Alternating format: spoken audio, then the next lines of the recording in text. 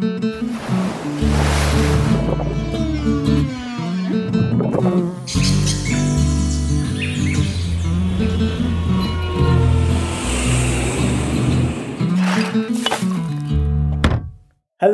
everyone, and welcome back to For What It's Earth podcast, your bi-weekly fortnightly environment, sustainability, nature podcast, where we try to make big issues a little bit smaller and try to package them up and give some solutions for what we can do in our day-to-day lives as well. My name is Lloyd. I'm Emma, and very excitingly, this week we are joined by self-confessed nature nerd Lucy Hodson, or Lucy Lapwing, perhaps you might know her as if you've been on the internet at all this year. Lucy, hello, welcome to the podcast. Thanks so much for joining us. Hi both, thank you so much for having me. It's an absolute pleasure. So Lucy, you're a conservationist, science communicator, ambassador for various trusts. Talk me through what that actually looks like for you. What do you do? Oh, it's quite a lot really, quite a broad area. So in my full-time job, I work as a communications officer for a large wildlife charity, and in my spare time I just spend all of it running around, poking around in nature, trying to observe wildlife, all British wildlife, learn about it, photograph it very badly. I'm by no means a professional photographer, and then just write about it and communicate about it. So I can see amongst my peers and amongst people of most age groups that there's this really big kind of lack of connection with nature. People don't really know what it is, what it's about. So my passion is to just try and communicate that to people and show people that it's actually like the best thing in the world and it's really good for you, and it is in trouble, unfortunately, and we need to do a lot to save it. So my entire thing is just kind of communicating through different mediums online, mostly Instagram, but just whatever I can do really, and to just, I don't know, try and big up nature and get people enthused about it. Well, it sounds like you made your way onto the correct podcast then in that case. Where did your love of nature begin? Is this a lifetime love or is this unfurled? It's definitely a lifetime love. So I tend to call it the nature thing because there's not really a specific name for it. There's a certain type of person that for some reason has this deep connection with nature, and you don't know why, you don't know what started it, but they just kind of get this thing and it's like an obsession. Now, I deeply in my heart believe that every single kid has that. You show any toddler that's not been tainted, because tainting is a big thing. Tainted, worms, wow. Yeah, it's a strong word, but it is true. Like if they're not tainted by reading body language, by control of their actions, control of their surroundings, if you get any toddler in a natural environment and show them things like worms or beetles or frogs or any of those bread and butter kid nature activities, the kid will love it because we just naturally have this wonder. And, a lot of people say, I'm not into nature. But if you show them Attenborough talking about like sexy dolphins, they're going to love it. Everybody's got some kind of animal they can have an affiliation with. And unfortunately, most kids lose that along the way. So I think every young child has the nature thing. I definitely did. For me, it was just a fixation. I didn't really see the point of other interests when there's so many living things in the world. Why would you need anything else? So I loved it from being a really young kid. It was just everything I wanted to do was to work with animals.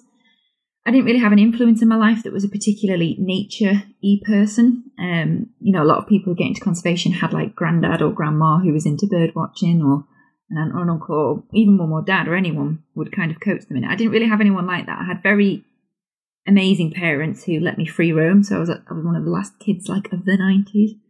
To be allowed to run wherever I wanted. Oh, wow. Lucky. It was often me and my brother and my sister and a couple of other kids that were allowed to do it on our own. There wasn't a lot of kids that were, allowed to wander away from the garden. So I just spent all my childhood, all my weekends, all my summer evenings outside, watching nature, seeing it, just getting really excited over things like newts and birds.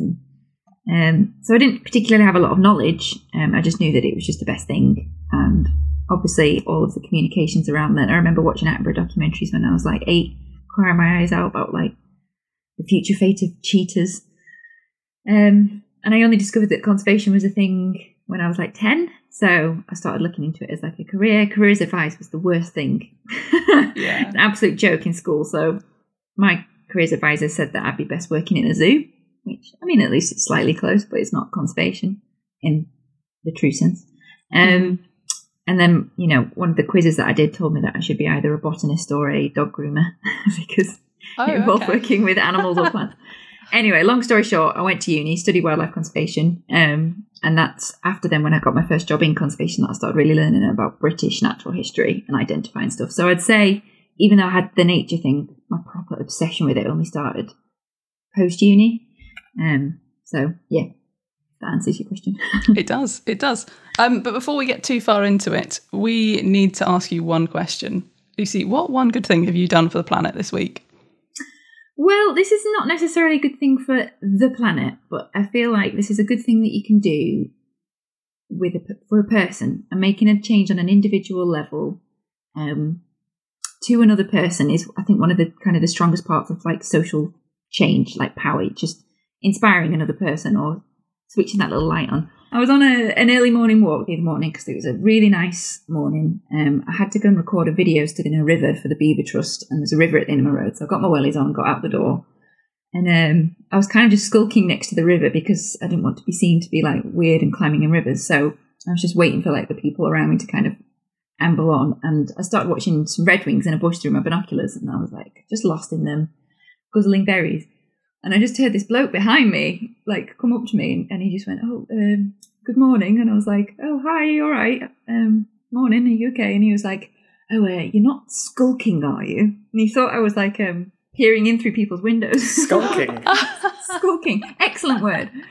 Anyway, I explained what I was doing, and this man just opened up to me about him never having noticed nature before, and started telling me about all the birds he's seen since lockdown and all the footpaths walked since lockdown. Wow. But I just told him about all different places locally to go and see some birds. You can see a kingfisher really well here, you can see this here, this, that. And he was like, oh, this has changed like my routes. I'm going to walk all these places every day. And so just having that human connection, I think when you're outside nature watching, if you take the time to explain to someone, if you find a really good fly agaric mushroom, get some kids over and show it to them. Or if you're out watching adders, that's always a really great one to engage like families with, because they're never going to get a chance to see that if they've not done it before. But you could make like, if somebody, when I was 5, showed me an adder, I would have lost my little mind. Like, yeah. I wouldn't have been able to cope. And just that person taking the time out of the day to try and connect somebody with the natural world, I think, is a little action you can do that just makes either their day or year. Yeah, I suppose if you don't know where to start for this sort of thing, it's quite hard to get started, isn't it? To be able to know where to go for, in your case, birds, etc.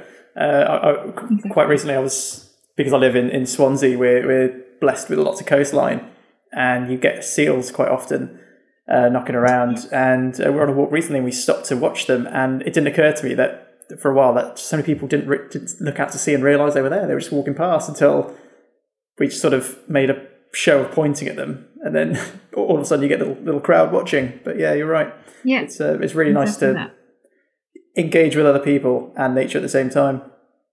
Yeah, I think that's brilliant. Awesome. Yeah, really good. Oh no, I was just going to say I think that's really wonderful, because you might well have started a lifelong fascination with not just nature but the environment in general and the state of the world. Oh, I think that's really good. You've smashed it out of the park there, to be honest. Oh, good.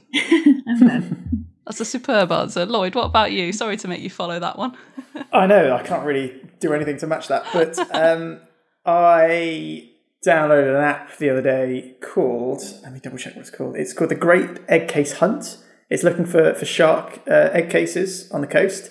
Because, as I said, I'm in Swansea, we've got a lot of coastline. And I see shark egg cases all the time. And I downloaded it about a week ago.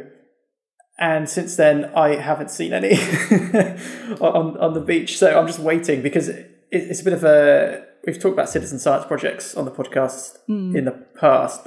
It's a way of logging your finds. You can look up what species it is, etc. And then you can send it to the Shark Trust for logging, and then keep a nice record of everything that washes up. So I'll let everyone know when I actually get to use it. That's nice. That's as far as I've gotten so far. Well, you're just going to have to be out on the coast every day, desperately looking for things that you can add to their data set. Yes, yeah, absolutely. What about yourself, Emma? Mine is less impressive, I feel. So one of my friends has just bought a house, and I've given her a referral code to the green energy provider that I use so that she can start her new home on renewable energy. There we go. Tick. Keeping the theme of spreading the love. Yeah. Yeah. It's such an easy switch once you've made the switch to then know that your home is powered renewably. You don't have to think about it again. And it's just like a really good thing to have running away in the background, I think. So hopefully that will set her up nicely in her new place. All right. Okay. Well, let's get back to it then. Right. I'm going to call you an expert in British wildlife, but the one thing that's kind of around this time is fungi. And can I also just thank you for putting a crazy amount of like rude fungi pictures online, because I never realised how many of them look very phallic or indeed make a tree look like it's got testicles. And you have brought that to my attention this year. So for that, I thank you. So I was going to ask, are you a super fungi fan, or is it more just that at this time of year they're out and about, and, why are they cool apart from looking like genitalia? I mean, that's the main reason. What other reason do you need? All right, yeah, you're done. Next question. Fungi is a weird one. So first of all, I would question, not in a bad way, but you call me an expert, because I think one of the best things about nature in all of its forms is that you can never know everything, ever. And there's still the deeper you get into it, the more you realise you don't know. There's so much that I don't know. I'm very much a, what's it called? A thingy of all trades, master of none. Is it jack of all trades? Yes, yeah. So, yeah, there's nothing I particularly have a speciality in. Fungi is just, it's just such a world that pops up just at this time of year. And it's kind of when you've got your finger on that pulse of the year and how the natural world changes throughout it, you can kind of expect it coming. You can, towards the end of August, you can start smelling it in the air. You can start smelling the rot starting to come in as the grass starts to go over. And you start just getting those little whiffs of autumn. And all of that is wrapped up with just the changes on the microscopic level in nature. And that's fungi just starting to get its little tendrils in and start breaking down in all of its little niches. Now, fungi, I reckon I could name 100 species, maybe. 100? Okay, so not many then. Go. And there's 1, 2, 3. And there's 15,000 species in the UK. So... Wow. That's where I'm at. All right. Well, we'll beginner. A fungi fan then, not an expert, if that makes you feel more comfortable. I think that's it. It's just, and you could choose to go down that road and, start dissecting the gills and getting the spores under the microscope and all of that stuff. But it's just so much fun. My strategy with all nature watching is to take myself to as natural an area as possible and just see what I can find and then identify it and learn about it of any type of life. So whether it's flowers or fungi or insects or birds or whatever. And fungi is just this brilliant thing to see at this time of year, because all of that plant material, if you think of a footpath that you're familiar with and think about it in January compared to June, and just how much smaller that space feels in June because so much vegetation has taken up that space. It's all grown in and it surrounds you and wraps you up. And then all of that has got to disappear again. And a large proportion of that breaking down is the mycological world. It's fungi that helps break things down. They're the rotters. So there's just so many different forms of it to see in colours and smells and wonderful shapes. So I think it's just a great thing to do at this time of year, because it can often seem really dreary and dark and miserable. But you can find some really cool mushrooms, from now or from September all the way through to February, March. So go on. The natural question then is, what is your favourite fungi? Oh, I mean, I've got ones on my wish list that I dream about seeing that I've not yet. But I love stinkhorns. I mean, that's the phallic one, Phallus impudicus. They're just so hideously weird that it's like, how do these things exist? How does something hatch out of an egg that's covered in slime and it grows up and it looks like the most phallic thing you've ever seen, and the top of it's covered in a black slime that attracts flies that think it's rotting meat, and then the slime sticks to the foot and then they fly around the forest and spread its spores and it reproduces. It's like, how has something evolved like that? Nature's weird, isn't it? Very neat. Yeah. It's just and that shows that tiny balance between all the different elements of an ecosystem, like how delicate that relationship is. It's brilliant. There's so many things like that. The more you get into fungi, there's a great guy on Instagram, if you're on Instagram, called the Fungi Guy, who just does the best fungal stuff in the world. Like, it makes me laugh so much. So funny. And he just translates that world that can often be really scientific and geeky. He just translates it in the most human way. And I think once you start looking at it through those glasses of not feeling the pressure to know what it is, to just enjoy the colours and smells and forms, then it's a great world to look at. I think it's definitely the unsung hero, isn't it, of nature? Because as you said, like it grows on or creates rotting matter. It's got such an important job, but a lot of people don't give it the credit that it's due. But you're right, it's amazing the amount of different, incredibly diverse things that you can go and find. It just blows my mind. It's something that I've decided that I would like to start learning about more this year. Definitely. Yes, are there any good places to start for learning? Yes. So I have a geeky book. I use the Collins Guide for fungi identification. It's all illustrations in there. The thing about fungi, as I said, is it's such a big group that you kind of better just getting a vibe of like the family that you're looking at. Like, you're looking at a wax cap, that you're looking at a bracket fungus or whatever, rather than trying to get right down to the species, because it's really hard. There's amazing resources online. There is an app that I've not tried yet called Shroomify that's supposed to be like you zap it and it tells you, but I don't see how that could work when you've got to look at spores.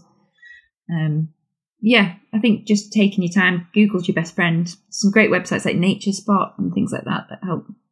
There's some really good places. But yeah, just go out anywhere. Go to not anywhere, because fungi's in trouble in a lot of places, but like woods and... Why is fungi in trouble in places? What threats does fungi face? Other than, I guess, if you're removing all of the deadwood and stuff from somewhere. Yeah, so that's an obvious one. So fungi, we most often think of associated with rotting wood, and a lot of the most kind of visible species are, but fungi lives in everything. Like it's in the air, it's in water, it's in plant matter, it's in soil, it's in wood, it's in living organisms like the brain controlling fungus group, the cordyceps that like they make ants into zombies and all sorts of things. They're everywhere. And if you think of how much land's in the UK, if you go into your average really kind of intensively farmed field, you won't see any mushrooms.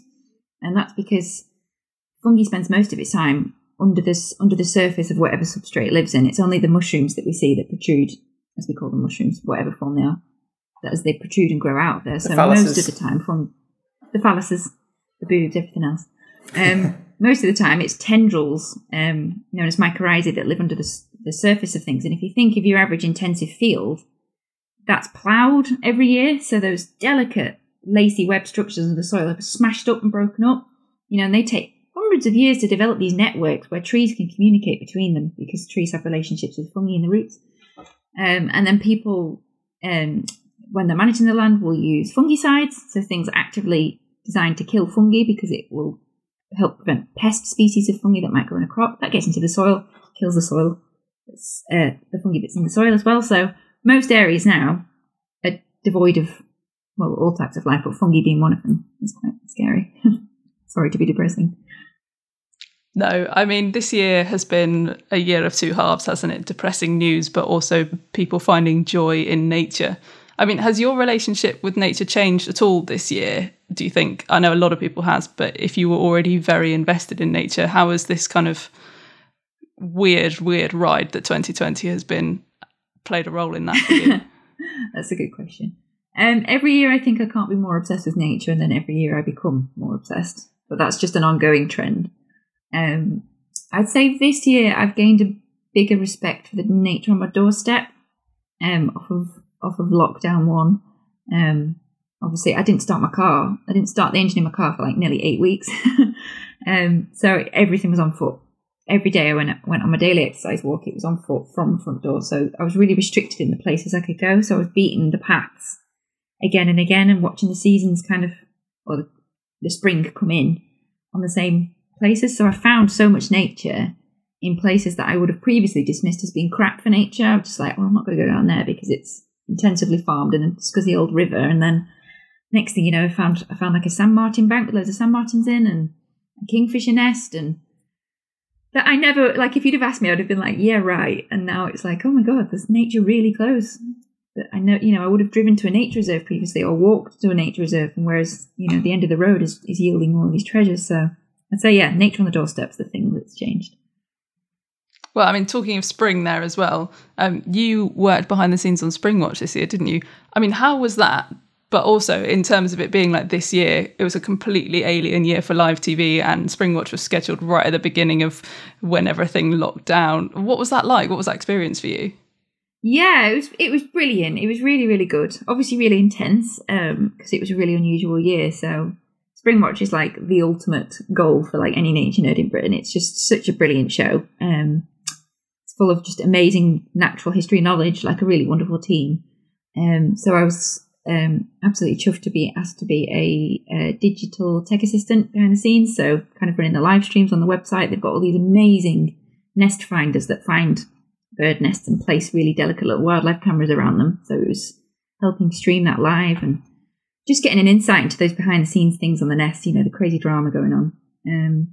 But having to do that all from home. So massive desk setup where I'm sat now, like all these screens, kind of working from 4 a.m. till 4 p.m. every day. Wow. Well, every day for 2 days, like on and off. But yeah, it was just brilliant. It was kind of like, it felt like it was just more important. Like there's been a lot of recognition, as you said, of people saying nature in lockdown, their relationships with it has changed, and I think it played a really good service to people during that time. So yeah, it was really, really, really good. Really good. That's amazing. It looked amazing fun, and like you said, the team just are wonderful. What an amazing opportunity to be part of that, pressing those buttons and watching those birds. Because I imagine if you were just surrounded by loads of live streams, there must have been loads that you saw that other people didn't see. Yeah. So it was just really good, like watching live fledging and like cheering them on. And there was a really big drama when there was a pair of black caps and the female black cap something just dropped dead, really dramatically, like Shakespearean on the side of the nest. She just went, oh. And then like all the kids just like hopped over her body. It was just like, okay. Oh my god. Yeah, so just real wildlife drama that you don't normally get to see on telly. It was like, oh, this is mint. It was great. Yeah, I think lockdown came at quite a useful time in terms of it was spring, so there was loads happening, and suddenly everybody got into not just nature on the doorstep, but in particular birding and watching birds from their windows or from their walks. Like I became obsessed with the pair of great tits that nested in my nest box and was watching them all the time instead of working from home like I was supposed to be doing. And like, I just think, I suppose actually my question is more for those people or people that are into birds. What can we expect through the winter months? Because we're in another lockdown situation now. It doesn't feel quite so optimistic in terms of the seasons changing. Most people find spring the more optimistic and happy month. We're going into the darker months. Nature, as you said, is kind of recoiling, getting ready for the winter. What birds are still around? How can we still birdwatch? And yeah. That's a really good question. And I used to... So winter's my least favourite month. I'm just going to put it out there. Month. Just the one. Month? Season. I wish. It's like 8 months. It's like 8 months long, isn't it? Season. It's so long. It's so long. Before I was proper British nature geek, I thought winter was the worst thing in the world. And being able to increase my nature knowledge has massively kind of changed my relationship with it. I still dislike it, but it's a lot more handleable because you know that there's things to look forward to in a natural way. And one big part of that is birds. So obviously in spring, we get this influx of birds that return to Britain from warmer climes to breed here. All of these iconic birds, things like swifts and swallows and cuckoos and turtle doves and chiffchaffs and willow warblers and all of these things that come back. We learn to kind of predict when they're going to come back. We know almost to the day when they're going to come back. And we watch them all throughout spring and then they leave and you think, oh God, now what? But there is in reverse, we are how do I word this because this is complicated? We are to Scandinavia and Northern Europe what Africa is to us, if that makes sense. So we are a warmer place that the birds of Northern Europe will come to escape a real winter because we get a very mild winter. It might not feel like it, but compared to, really, really intense, icy cold winters, Britain's actually quite a nice little holiday for a lot of birds. So we do get this influx of birds that come down here and spend a milder winter in the UK. So at the moment, there's brilliant little bird to listen out for and look out for is the redwing, and that's a type of thrush. It's smaller than a blackbird that you get in your garden, and it's got this like creamy white eyeliner stripe, and it's called redwing because it's got like red armpits, reddy orange armpits. When it lifts its wing up, it's all like ginger. And they, along with a lot of other birds, so things like the fieldfare, which is another large thrush, and the really punky, dramatic, sexy waxwings that we occasionally get. They all come over here for the glut of kind of autumn and winter food in the form of berries and fruit. So you'll see them on things like hawthorn and on quite a few like ornamental trees in car parks of supermarkets. Quite often you get waxwings in supermarket car parks. So they come here because the berries aren't all like frozen as they are up in Scandinavia, so they can just come and feed all winter long. So if you go outside at night in the dark, 'cause obviously it gets dark at like lunchtime, doesn't it? It gets dark at at like 4:00. If you go and stand outside, just outside your front door, and just cup your ears and put your head to the skies, you can hear redwings flying over, and you'll be able to hear that in towns, in cities, in the countryside. And you make this really, really high pitched like noise. It's almost too high to hear, but you can catch it. And that's just amazing, knowing that there's these flocks of birds flying over that you can't see, and you can just listen to with your own ears. You don't need any special equipment. They migrate by night to avoid predators. So that's a really nice thing to do in winter. That's a lot of people obviously do realise birds will migrate and fly around, but I think it's people forget. Well, we sort of describe British wildlife as almost quite boring. A lot of people quite often, but you don't appreciate the incredible stories behind the bird you happen to see in the tree. You just dismiss it as another bird, but that bird, as you say, has come hundreds and hundreds of miles. It's different from the next bird, from the next bird, from the next bird, and it ties back into what you were saying earlier about getting other people involved. Like, until other people realise these stories behind these animals, they will just continue to dismiss it as a bird, a moth, a butterfly, etc. So it's a case of, exactly, as you're saying, like educating people and just reaching out and sharing what you know. Sorry, that was my inner monologue. And you can start.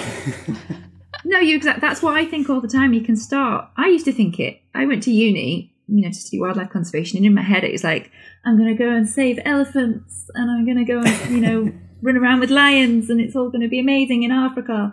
And it's like, there's such problems with wildlife here. Like, the natural environment in the UK is in such a dire state, and in a lot of like really developed areas, that's where the biodiversity crisis is also happening.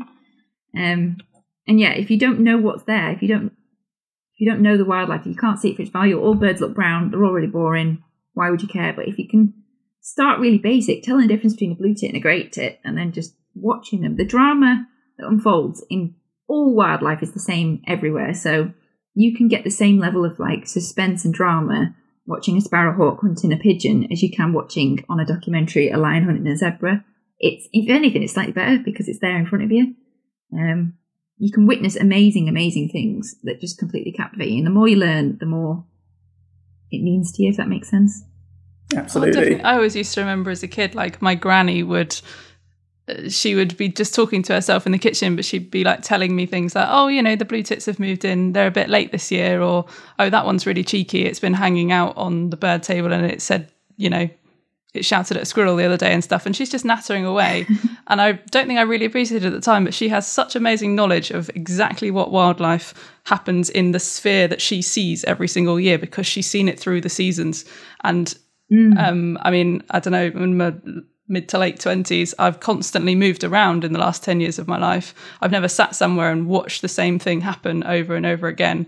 And I think that if you are able to do that, that can be an amazing way of really connecting with the personalities in nature, as well as watching how they all work together. Yes. And because it's not just, okay, this bird is a bit bluer than the other one as well, is it? It's, oh, they've all got such characters, both differences between the species, but in individuals as well. And I think that for me is where I start to get a bit obsessed with. I mean, to be honest, it's the same for plants as well. I got really into vegetable gardening this year, and I started giving them all personalities in my head. And maybe that was just because lockdown really affected me badly. But it was, as soon as you spend enough time with something that's alive, you realise that it's alive. Does that make sense? I think you don't always connect with something being alive and on its own little journey and in its own little world and going about its own life until you can take yourself out of your own and look at it. It's brilliant. Yeah. And that'll carry on no matter what problems you've got in your life, no matter what's going on, how busy you are, how stressed you are. Nature's just over there, just still naturing away, and it doesn't care. Like, you don't matter at all to it. And I find that really weirdly comforting. I'm like, oh, okay, cool. It is comforting, but I also kind of don't like that in a way, because we do matter to it because we can cause such problems to it. Oh, so yeah. I struggle with the like, like, yes, it will continue in some form somewhere, but that isn't a get out of jail free card, really, is it at all? Like, we still need to be putting so much effort into it. So, I mean, are you optimistic at all about the future of British nature? Because it is bleak at the moment. It's bleak, the biodiversity crisis. Do you want me to be completely honest? Absolutely, yes. I'm not optimistic. As long as you don't start crying. No, I've cried in job interviews before about it. I am not optimistic. Sorry, did you get the job or? Yes, I did actually. Because of the crying? Hey, your passion shone through the tears. Yeah. Yeah, no, I'm not optimistic about it because it's so complicated, it's so ingrained, it's so far gone. I'm optimistic in some very, very small circumstances. So at the moment, we're seeing this very specific example. We're seeing a groundswell around public pressure and pressure of influential people to reintroduce the beaver to England and Scotland. It's having issues in Scotland as well. Across the whole of the UK, really. And it's an iconic species that should be here, that was made extinct hundreds of years ago. And it's, as Derek Gow says in his book, Bringing Back the Beaver, that they are just givers of life, they're bringers of life, they're this species that can help regenerate so many of our broken landscapes. But the disconnect between people and nature is so far gone, I don't know how it can change. Without us being literally forced and some massive drama happening, we can try. Like, I'll keep fighting till the day I die, but when you spend all of your time doing it and then you turn around and you see your average person on the street. One thing that really cemented it in me recently was it Oxfam did that Secondhand September campaign, and they were like, can you commit to not buying a new item of clothing for a month? I was like, people buy so many clothes that not buying an item of clothing for a month is a problem. Like, not that I'm blaming like consumers because the entire system's horrendous, but at the same time I was like, we're so far gone. We're so far gone that we're just consume. Like, the entire society and all the corporations and everything are all set up with this model that is just destroying biodiversity. And biodiversity crisis is getting more airtime. People are talking about it more. But if you look at like some of the government announcements this week to do with the budget, everything's focused on technological solutions to climate change. So, we're talking about carbon capturing, which like millions and billions of pounds. It's all technologically focused. And yes, there is a place for that. We need renewable energy. We need these solutions, but nobody's talking about natural-based climate solutions. Like, nobody's talking about the biodiversity crisis with the same amount of urgency. It's just not on people's radar because they don't see it. They don't understand it. So no, that was a very long way of saying no. I'm going to email about it. That's okay. I think it's really hard to be optimistic sometimes. And I oscillate between speaking to really amazing people or finding out about projects and watching the passion sometimes erupt into some amazing conservation or biodiversity or rewilding project and thinking, wow, this is amazing, this is happening. I love that people are driving this hard and fighting for this change. But then because you end up inevitably in a little bubble of people that are like-minded to you and you're having all these conversations about how amazing stuff is, it's like you said, as soon as you step out of that bubble and you look at everyone else around you, you're like, a lot of these people don't think the same way that I do. And like you said, wouldn't blink twice at not buying an item of clothing once a month. Like, to me, that's mad. I agree with you. But like you said, a lot of people and you forget how many people and how outnumbered you are in your own little way of thinking. And I'm sure every other facet of thinking feels exactly the same. Yeah. But to us, nature and the planet feels so important. It feels mad that we're still a small bubble of people.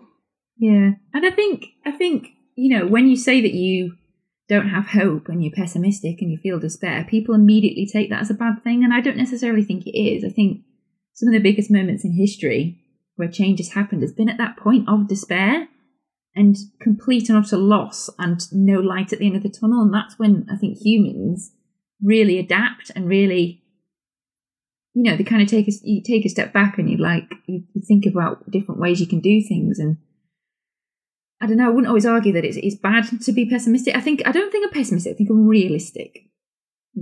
So I'm not putting some fairy thing like, if we all just stay positive, we can do it. It's quite toxic because it's not the real face of things. You can be whingy and realistic about stuff and still be constantly committed to fighting for change. Absolutely. Just a bit grumpy about it. I think it's still important as well to look for those positive stories because they do happen. I mean, I was literally reading today on a BBC article about how blue whales are making a comeback in South Georgia. The islands around there, so like population there was decimated during a really large whaling industry, like famous whaling industry around the 1800s onwards, and that was held up as an example of humans exploiting a resource beyond the point of recovery, and it was just assumed they would never return, never come back. But apparently, it's not just a new thing this year; it's for the last couple of years without people realizing they've come back. So that's a bit of a ramble, but I think it's important to look for stories like that surprise you a little bit, that keep you going, because it's very hard to do what you do in such a campaigning role without having a bit of positivity behind you, because you kind of have to, like, realism mixed with pessimism and some optimism all in there, a little jar of everything. I ran out of words. Exactly. I like the idea of a jar of everything. Yeah, with a splash of hope to try and give you something to fight for, I suppose. Yeah. So, I mean, Lucy, if you were in charge then, like, how would you get Britain back to peak nature? Like more rewilding projects, like change in land ownerships, like more public engagement? What would you do? That's a very political question. Where do you start? So I'd say the amount of, I'm trying to say this without being political. There's an unfair skew in the interests of land management, the ownership of land, and the lobbying power of that ownership with regards to how the actual land's treated. There's very questionable, I'm going to be bold and say there's very, very questionable land use in a lot of the UK. Some of it can be arguably for required economic reasons, so things like forestry, things like agriculture. We need food, we need timber, we need these things. There's a lot of, I think, waste and bad use of land within that. If you look at the increase in, application of pesticide use since just the 90s, that tells you all there is to why, insect populations are collapsing on agricultural areas. So I think cutting waste out of the system, just completely changing the whole subsidy system that we've got going on. So, if you want to get yourself really riled up, go and have a look at the system of subsidisation for sheep farming in the UK. Obviously, it can be quite an emotive subject. It's a very traditional livestock. It's often passed down in generation after generation. People are sheep farmers, but sheep farms can be subsidised up to 80%, and they take up. It's great. So we as average people, like I don't eat meat, are paying for people to maintain sheep on upland areas. Sheep are a non-native mammal in the UK, so all of the plants that we've got here are not adapted to the intense pressure of sheep grazing. So this is why you end up with completely undiverse swathes of our uplands that are just grazed to the absolute bone by sheep that are kept at a really high intensity. Trees can't grow in the uplands, shrubs can't grow in the uplands, scrub can't grow in the uplands, so you just end up with this bare blanket of grass. Why are we doing that? Why are we paying to keep nature out in the form of sheep? Why aren't we paying people to manage land instead? It's really complicated, so I'm not just saying that's an easy solution. It's something that I believe needs to be looked at. So you'd ban all sheep? Okay, no, I'm kidding. No, that's really. I had no idea about that. That's really interesting. No, nor did I. No, that's interesting. It's really complicated because, as you say, it's been going on for so long. Everyone thinks of it as traditional and something that's always been there. But in terms of nature and its resilience, not at all. No, and it's still suffering for it. Exactly. And I'd say a large proportion of the problems that have happened in the UK, a large issue that can maybe summarise everything, is shifting baseline syndrome. So the process by which you have a skewed perception of what nature used to be. Because, you can, those memories of how bountiful nature used to be can fade over time. And back when you were younger, it was already massively depleted then. So if something's depleted by 70% since the 70s, it might have already declined by 90% in the hundreds of years before that. So you're looking at the 70% of the 10% left. But people still think that was abundant. And the same happens the other way around with encroachment of management issues. I'm being really nerdy now, I am aware. So if you look at like sheep, in large areas of the Lake District, they've almost doubled in the numbers of sheep on the land. But your average person would say, well, no, there's been no change, because it's that slow encroachment over time that you don't notice. Which I suppose is where it gets dangerous with when we talk about climate change, for example, when people use the term the new normal. Yeah. It's that sort of assumption, or you are normalising that process. And I suppose Yeah. It's like, I'm going to go for the really obvious choice here, but it's like grouse moors. I will hold my hands up and say, as a conservationist and pretty much a vegan, I am not against shooting or hunting of animals. Trophy hunting's a bit weird, but there's complicated things with that.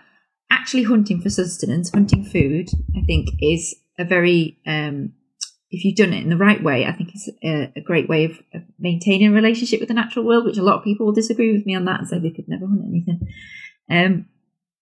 Driven grouse shooting in the uplands is just nonsense. It's so mind-boggling that huge swathes of what should be pristine upland bog habitat are now blanket dry monocultures of heather with no life in them.